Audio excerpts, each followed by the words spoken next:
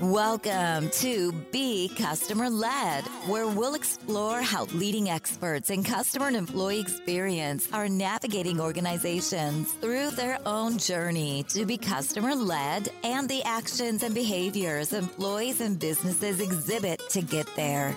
And now, your host, Bill Staikos.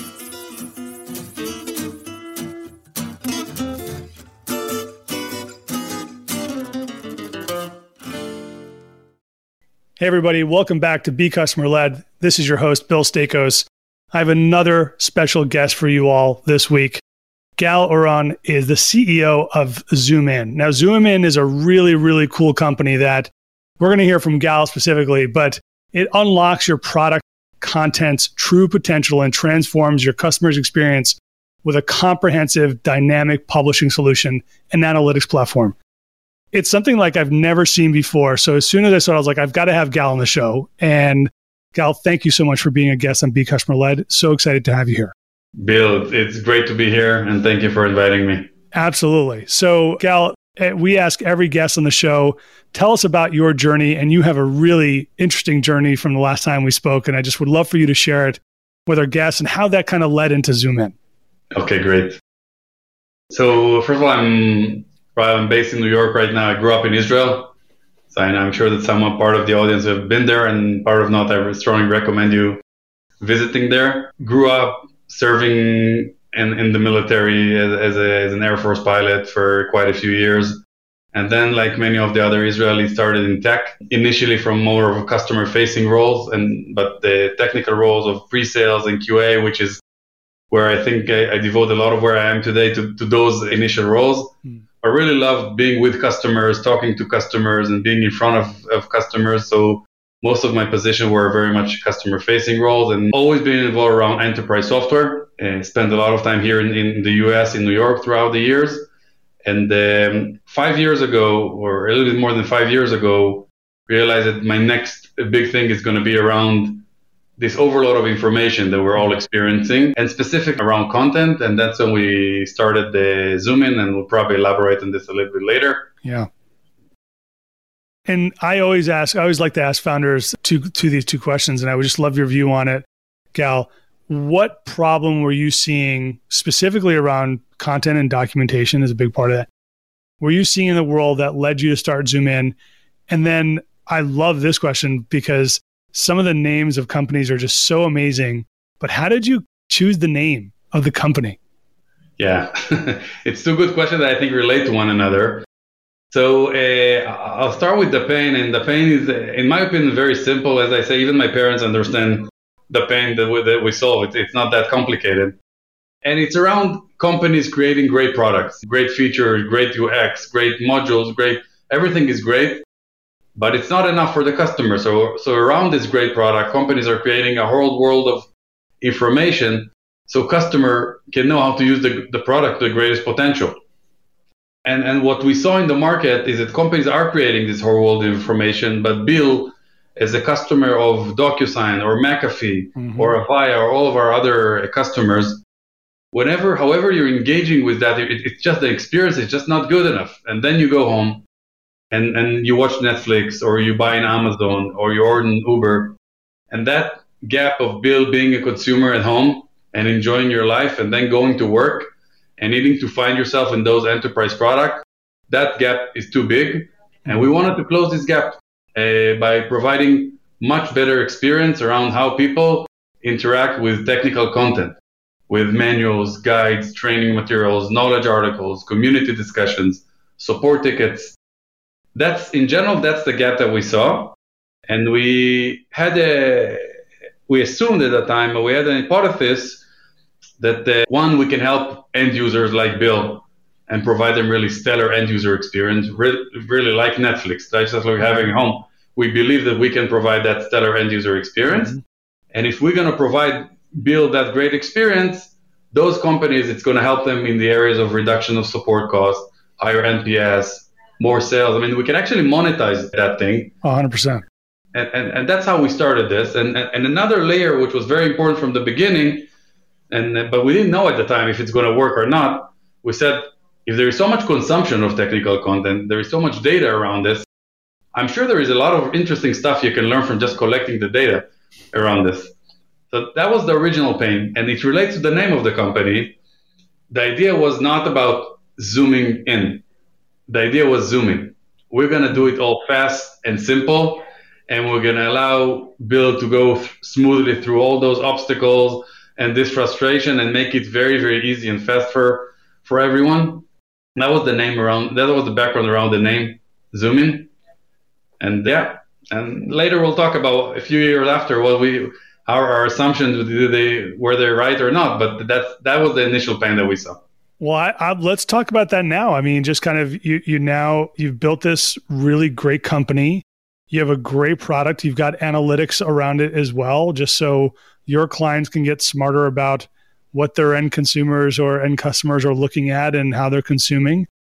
Tell us a little bit about sort of the maybe early stages in starting up and then kind of now transitioning to where you are. And the company's doing so much great stuff, particularly around the CX community as well. I mean, it sounds like you guys are really coming at this from a broader end-to-end journey perspective, but really coming in one part of that journey too. Yeah. So it's a good question. I'm going to surface some things that we're not working the way we thought it's going to work, but in a positive way. Yeah. So the big thing that we thought about in the beginning is about monetization and analytics and our ability to provide actionable insights to companies around how their people consume that technical content. That was the big thing. We thought it has a big dollar sign over it and big value to big companies. And that was the big thing that we wanted to start with. But initially we said, in order to get data, interesting data around, we have to deliver that content so we can start collecting data. Once we started delivering that content and that experience, we realized that that's where the big pain is, that customers are suffering. Customers are suffering and companies are just desperate to improve that experience. So the first few years were all around how to take existing content that companies have, manuals, guides, and bring it all into one place and deliver it to Bill in all those different disparate places that you're looking for it, in a website, in a portal, in a support site, in product, in the call center, to provide you really stellar end user experience. That was the beginning. And that's what we did in the first few years. And then realizing the value that companies see from it, from reduction in support cost and higher NPS and more leads and all kind of a lot of very, very important KPIs that are improved from just delivering that stellar or Netflix-like experience around the technical content. So the whole monetization aspect and actionable insight aspect that was from day one the big thing, we got to it a few years later than what we wanted. Now it's very much part of what we do, but we got to it a few years after when we wanted to start with it. But as I said, I think it was for a good reason, because we just identified that the pain was a little bit in a different place than what we initially anticipated. Right. Well, look, I mean, at least you were able to pivot quickly and then created sort of the space for you then to obviously create that monetization, right, over time. Yeah. How have you seen maybe the technical content, documentation, particularly for B2B clients, Gal, how are you seeing them consume content differently since maybe starting Zoomin? Because technical documentation is what it is, but there's also different ways to surface that. How are companies thinking differently about that type of content and delivering it? And then you on the front end kind of surfacing that for their clients too. Yeah, it's a very good question. And there's a few aspects to the answer here. I'll start with the broader thing of what companies and how many companies are actually using technical content or having technical content. And that's probably the biggest thing that happened to that industry. Every company now is a tech company, whether you're a software company, a bank, or a bank, or a hardware company. I'm not allowed to give the names. I'm one of the two big burger companies in the world. Okay. Okay. It's one of our customers. Okay. It's not technical content, right? But they have a lot of franchises, and every day they send tons of operating manuals and menus that require authorizations and personalization. And then exactly the same pain as the customer that I mentioned in DocuSign or McAfee or Avaya or all the other ones. And you mentioned banks, a technology company. We also have one of the biggest credit card companies in the world. Okay, sounds like they create credit, but it's a technology company. Yeah. And when you're a technology company, you create products And around this product, you create tons of content with APIs, and API documentation and manual and guides. And then customers start using it, and you have knowledge articles, and you create communities. Every company today, almost every company, if you ask yourself which company does it, you're not going to get a lot of companies without technical content. And that basically makes that pain that we're dealing with applicable to almost every company that you know. And now when you dive into every specific company, the more technical the product is, the more traffic is around technical information. And the most surprising figure, I mean, we anticipate that there is a big industry here, there is a lot of traffic, but we didn't know how big it is. And what we see today is that on average, for almost every company that is tech related, 70% of the traffic is around product information, around manuals and guides and training materials.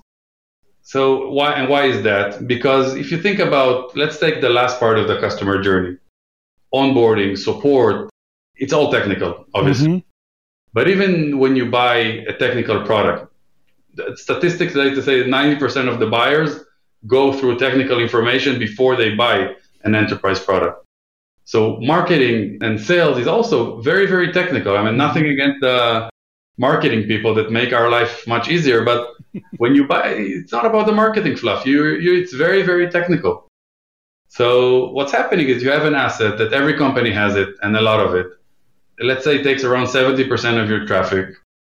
It has a huge impact on your customer, huge impact on churn, on upsells, on cross-sells, on a lot of huge impact on your customer, but still not being perceived as a strategic asset. And some companies just, they put it somewhere and they hope for well. And we're changing all that because we see the impact that it makes on customers. So I want to talk to you a minute about that. And I want to really focus in on the word that you use very specifically, the word asset. So today, it does not feel like a lot of companies look at their content, and I don't mean like marketing content on social media. I mean like content like technical documentation or other content. Similarly, they don't view it as an asset, but it is, right? And to your point, it can make or break a relationship. If I can't find what I'm looking for to use this product in an effective way, particularly in the B2B space, right? I'm just going to go look elsewhere. Why do you think that is? Why is there been more focus maybe on the product development, on the marketing side, and not really viewed, it's almost viewed as an afterthought, like we're going to produce this and they're going to use it and then we're done, right? Is it because the solutions like yours haven't been there to be able to help people think differently about it? Is it because it was traditionally not thought of as part of the journey for a customer? Like I'd be curious to have your perspective there. Yeah. So I think that I think people are right because first of all, I completely agree with you that it wasn't perceived as a strategic asset, okay, or an asset in general. Yeah. And the reason for this, I don't think companies were able to put a real ROI element around this to show how does more content impact my actual bottom line of more sales, less churn. Where do I know specifically that because my content is not built well, or is not consolidated, or is not being delivered in a great way, where does it get stuck in the customer journey? There wasn't enough technology, and there wasn't enough focus on showing exactly the relation between this and real business KPIs that matter to people in companies, and especially to C-level people. So that's one big thing. And the other big thing that happened, and I think it's only became bigger and bigger over the last 2 years with COVID, we got used to standard as consumers, okay? We're just not going to settle for less than this. Just like you're not going to watch videos with experience which is not as good as Netflix. That's and right. You don't like buying in a terrible experience as Amazon. That's what we're used to now as consumers. And we're not okay anymore with suffering in work and being okay at home, okay? Just like we don't want to talk to anyone at home when we have an issue, we don't want to talk to anyone at work when we have an issue. So this gap between, as I said, Bill is a consumer at home and at work, Bill is not okay anymore with that gap. I mean, and it goes to the companies you're working with, and it forces them to do something. And then, by the way, in many ways, it makes our life easy because we're basically trying to replicate what the consumer world is already having and just bringing it to the B2B world. But that's what we're trying to get to. I think that in the B2B context, Gal, I think that is something I'd say over the last couple of years, maybe even pre-COVID, I would even say, but has not traditionally been sort of the mindset. I think now obviously more and more B2B companies are starting to realize that their buyers or their consumers, sort of the B2B companies that they're selling, the businesses that they're selling to, no longer want that gap between what I can experience on using my Apple TV remote, how simple that might be, to something that, why make it complex for me in a business setting? One of the features that I love about ZoomIn's platform, particularly as a former CX leader myself, is the insights that you guys provide and deliver to clients to identify where there is friction in the product experience and complexity in product content. Talk to our listeners about that. And you mentioned at the top of the show a little bit, but talk to our listeners about this feature and why was it important in the context of the overall product offering? Yeah, it's a good question.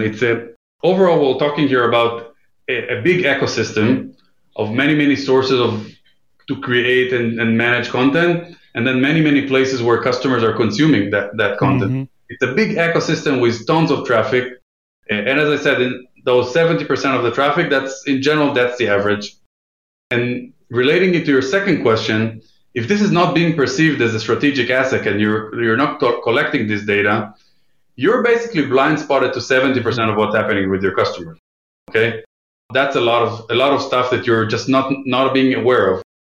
And things like, where does Bill spend most of his time around the customer journey? Where does it get stuck? And as you said before, if you get stuck today, you can move to another company very, very easily. I mean, because you think you can resolve everything by yourself. If this company doesn't allow you the ability to resolve things yourself, I'll look for somewhere else. Sure.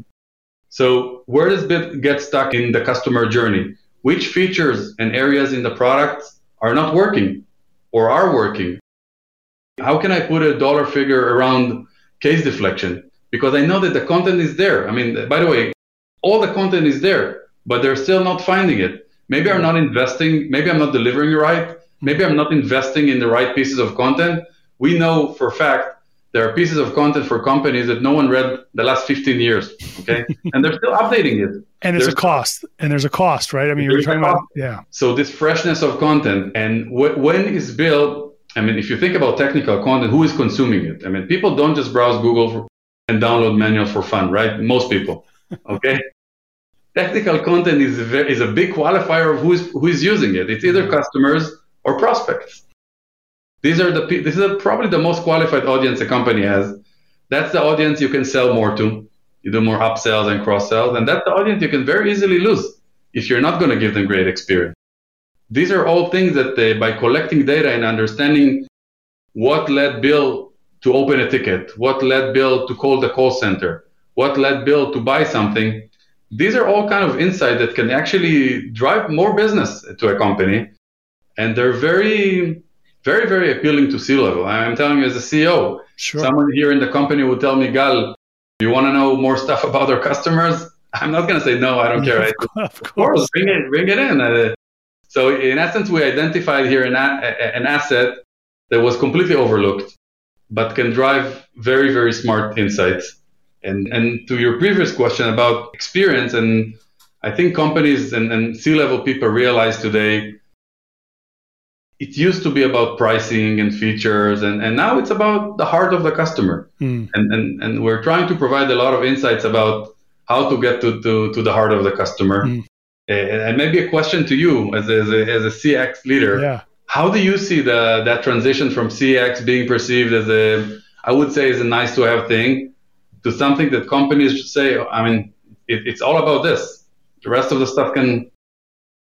So I want to answer your question in two ways. One, I want to answer it in terms of the product, the platform, and that you've created and delivered.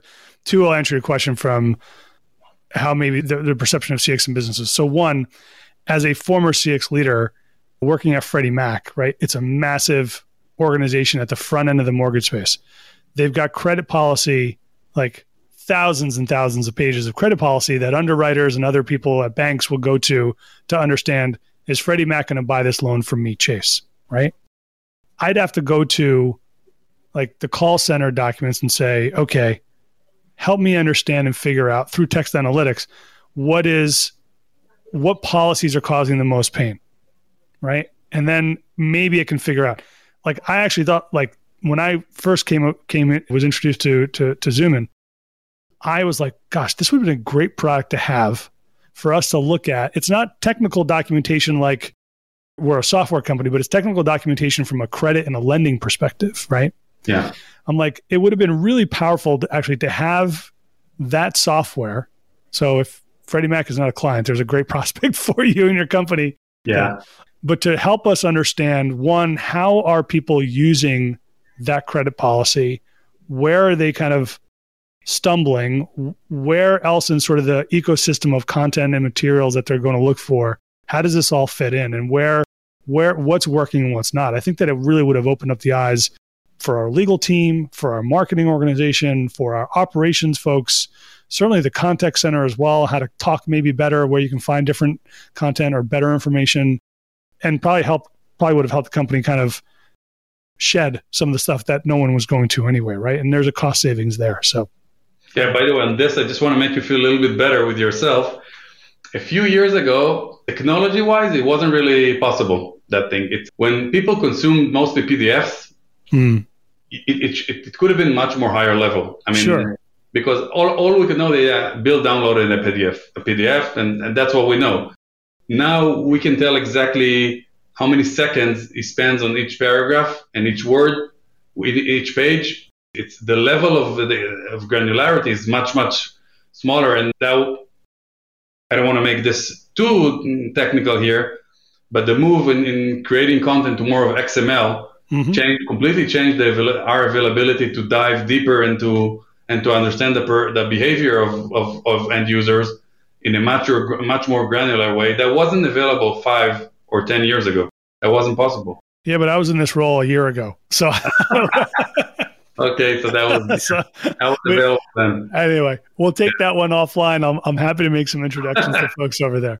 But your other question around like how is CX being perceived, I think, in organizations, I think that there's customer experiences at a really interesting inflection point right now, Gal, I think. One, a lot of customer experience teams, and given my role at Medallia, I get to talk to a lot of different teams. There are a lot of teams in this VOC, customer satisfaction, NPS kind of lane, right? Producing reports, giving those executive leadership reports and getting them out onto the business. And I think a lot of teams are there. My guess is probably between 40 and 50% teams, that's kind of what they're doing. And that's how they're defining customer experience. When I've defined customer experience, and I've left big companies because it was too siloed, you really have got to bring together the VOC, voice of the customer, and the insights and the analytics is a really important component to that. But once you start to bring design under that same roof, and once you start to bring change management under that same roof, you start to get this really great flow of impact. So your insights teams are giving these insights to the design teams. The design teams are working with your product developers, employing design thinking and human-centered design to put into the agile process. And developers have this stuff. They're going through not scrums anymore, but they're going through design thinking workshops, creating incredibly rich and powerful user stories, right? Cuts down technical debt, improves the product experience.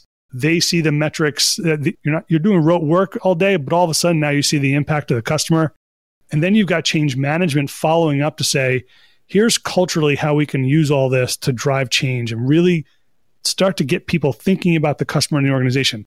When I see, a lot of banks, a lot of retail companies, you name it, across every vertical, when I see just a team focused on VOC or insights, I'm like, this company is not, from an experiential perspective, is going to get very far, unfortunately.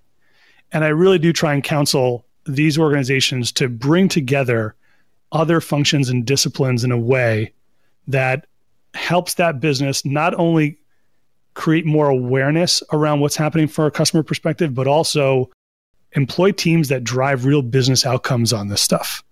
Yeah. Because it's one thing to just say, okay, here's the insight. I'm going to give it to a banker and the banker is going to call the customer who isn't happy through a survey and I'll close the loop. That's easy. That's important work. It's foundational. But the real magic starts to happen when you're starting to put this information in the hands of other people in the business that are really creating for the company. And they're using that as a foundational basis to create. And I think there's an inflection point there that I think a lot of organizations are grappling with. And when I talk to some CEOs and they're like, I'm not getting the value out of my CX team. And I say, well, what are you getting? They're like, well, I get reports from them every month. I'm like, well, there's the one mistake, right? Yeah. This isn't just about reporting. So I hope that answers your question, but I think that to me is one of the biggest differences. Yeah. By the way, we see it. I don't know if we have this community that we started for CX people called Flourish. Yeah. And as Flourish we didn't know exactly where it's going to go. Like it seemed like a common theme in my story that we don't always know where it's going to go. And we actually treat everything like an MVP in our company. Hey, test and learn, right? Yeah. And it became something very amazing. I mean, it's CX executives, and obviously there is other CX communities. That's a community that basically meets once every month, okay, in a very intimate way. Mm-hmm. And we found this to be very useful. It's very multidisciplinary. We talk about CX challenges. They feel very, very comfortable sharing and being vulnerable with one another. Mm-hmm. And it's an industry that's been built over the last few years. So a lot of the challenges are exactly what you're describing now, how to take this and put some more business and ROI on this and not just a nice to have thing. And we see it a lot in those discussions. I learn a lot from those discussions that we have in Flourish. So I see, when I think about the company, Gal, I see a really clear connection to someone who is heading up CX or a CXO, maybe Chief Customer Officer. Why invest in the CX community specifically? Because it feels like maybe the COO might be more of sort of the buyer for you guys, or maybe the head of marketing. What was it about the CX community that you saw something there and you're like, hey, let's start up this platform and bring people together? I'm curious. Yeah, it's a good question. I mean, we feel like the CX people, eventually we're helping their end users, okay? And CX people are primarily thinking about the end users of their companies. Mm-hmm. And we came here with, as you said, with an asset that they didn't even think that has impact on end users. And initially we thought that's what we want to, these are the people we wanted. Are we really making their life easier? And then when we started talking to them, we just realized that there is a group of people here who need like a group help here and a group therapy together, including us. And we felt like this is a group of people that are growing, building their roles, and can teach a lot one another. And then our product is very much around the experience to those end users. So yeah. Is the community open? And is it just an open? Can anybody join the Flourish? Yeah, anyone can join. We control it. We want to keep it very intimate and high level. So it's like very, I would say, boutique. But anyone can join this. And I strongly recommend, and we can provide the link. And absolutely. It's primarily CX people. It's primarily CX people. Also some CS people, customer success people. But that's primarily the audience. Very cool. Before we wrap up, I'll make sure we get the site, and you can go to the community off of your company's website, but also we'll put it in the show notes as well. I've got a couple more questions for you if I got a little bit more time with you. So where do you see all this going? Like the curation of technical content, accessibility, how do you see that evolving? Yeah, it's a good question. First of all, I think there's going to be a lot more of the realization of the value around technical content. It's going to be much more measurable in ROI, and people are not just going to create content and put it somewhere and hope for good or not hope for good, just do it because of compliance purposes. There's going to be a big element of clear ROI on this.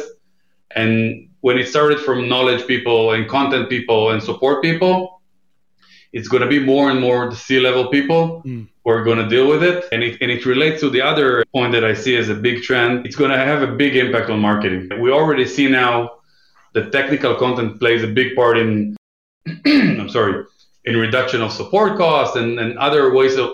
It's going to be more and more around not just saving costs, but making more money for the organization.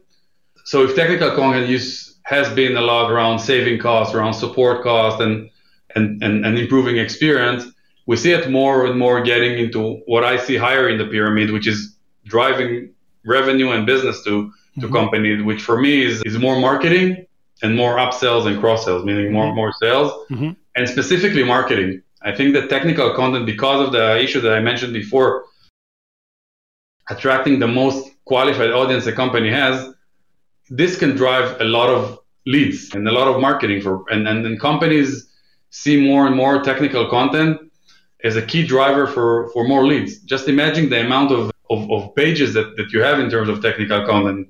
Without mentioning names of companies here, one of our medium-sized company, we're hosting for them 500,000 HTML pages. And if you consider the juice that it adds to Google, sure, and how much quality there is in that content.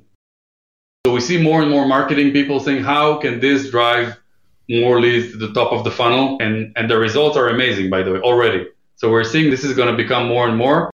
And we think that in our case, the marketing people are going to become more and more the driver of the content world and the technical content world. Because right now they were a little bit aside of it. They were mostly around the marketing content. And they're going to drive a lot of that technical content thing, the marketing. Yeah, I mean, that's why my question about the community, right? And just start a CMO community next. I mean, you guys are doing really well with Flourish. Gal, I've got two more questions for you. From a business perspective, who do you look up to? Do you have any folks that you look up to as like great business leaders? So I really get inspiration I read a lot, I learn a lot, and from business people and non-business people. From business people, there's two areas that I get a lot from Netflix, from the Netflix people and the Netflix CEO. Reed around culture, around the no rules of Netflix, of treating people as responsible adults. The other person that I learn a lot from is Frank Slootman. Frank Slootman was the CEO of ServiceNow, and now Snowflake. And this whole amp it up approach that's built on very, very high standard, speed, and focus, that triangle of those three things drive a lot of how I think about business, and drives a lot about how we operate in our company. So these are like two business people that I look after. I read a lot. I learn from them. There are also non-business people that I learn a lot from, but these are the business people that I'm. Where do you go for inspiration generally? Do you have places do you work out? Do you read books? Where do you get most of your inspiration from generally? So from many, many areas and very different areas. I read a lot of the business things and non-business things, and whether it's religious stuff that I learn from, and a lot from sports analogies, to be honest. I believe that the company, while when you start a company, you're thinking about it almost like a family. Over time, you think more like a sports team. And the sports team that is about winning a championship is about working as a team, that by yourself, you're not going to be able to win championships. It's about having a coach that helps everyone gets better. Yeah, sometimes you also need to replace some people and bring better team players to the team. So whether it's The Last Dance of Jordan that I learned a lot from, or in the last year or so, I wasn't a huge fan of it, but became a huge fan of Formula One, for example. I don't know if you saw the Netflix series about Formula One. I actually just gave our leadership team kind of my lessons learned from Formula One, which is very interesting in my opinion. If you want, some of the things are, one, you have one person, that you have like 300 people behind that person and even us, we have a salespeople or a project manager who is in front of the customers. And you have so many people around that, hundreds of people in our company who are behind, and all they do is so that person can jump on a call, and that customer success person can jump on a call. Teamwork and how they work the engine throughout the year. That's exactly an MVP. You start the engine, but it's not the same engine that you have at the end of the year. You work the engine every day. And the pit stop used to take to a pit stop 50 seconds on average in the 90s. Now I saw that the record is 2.5 seconds. Yeah. That's about so many things you can learn from sports analogy. So, yeah. I think F1, it's unfortunate, at least in the US. I mean, internationally, F1 is really big, obviously. In the US, not as big, but I think that's also changing. but there are really incredible analogies to that sport and business and just the constant tweaking and refining. To your point, the engine and the car, even the team on January 1 versus race day is just is almost fundamentally different in many ways, right? Because they're cutting little corners, they're tweaking this, they're getting maybe trying to think about new ways of looking at data and metrics to better think about how to tune and position the car better. It really is a sport that has invested a lot in science, frankly. Right. Well, relative to what they even had access to even 10 years ago, but it's a fantastic sport and it's exhilarating. So, and I love the stuff that Netflix is putting out there. Gal, where can people find you, the company, if they want to get in touch? Yeah, so zoominsoftware.com. That's our website. You can find a lot of information about the company, what we do, case studies, and get in contact with us. And we'll be happy to have you guys join our community. The Flourish is very interesting. I would strongly recommend you guys trying it out. Yeah, and you can get to the Flourish community off the website. And Gal, thanks so much for coming on the show. It's such a pleasure, one, to see you again, but even more so to have you join us and share some knowledge with our listeners today. Thank you. Thank you very much, Bill. And by the way, I'll send you some pictures from the Formula One race in Miami. I'm going there next week. I'm so jealous. I'm so jealous. All right, everybody. That's another great week. We're out. Bye. Talk to you soon, Thanks everyone. for listening to Be Customer Led with Bill Stakos. We are grateful to our audience for the gift of their time. Be sure to visit us at becustomerled.com for more episodes. Leave us feedback on how we're doing or tell us what you want to hear more about. Until next time, we're out.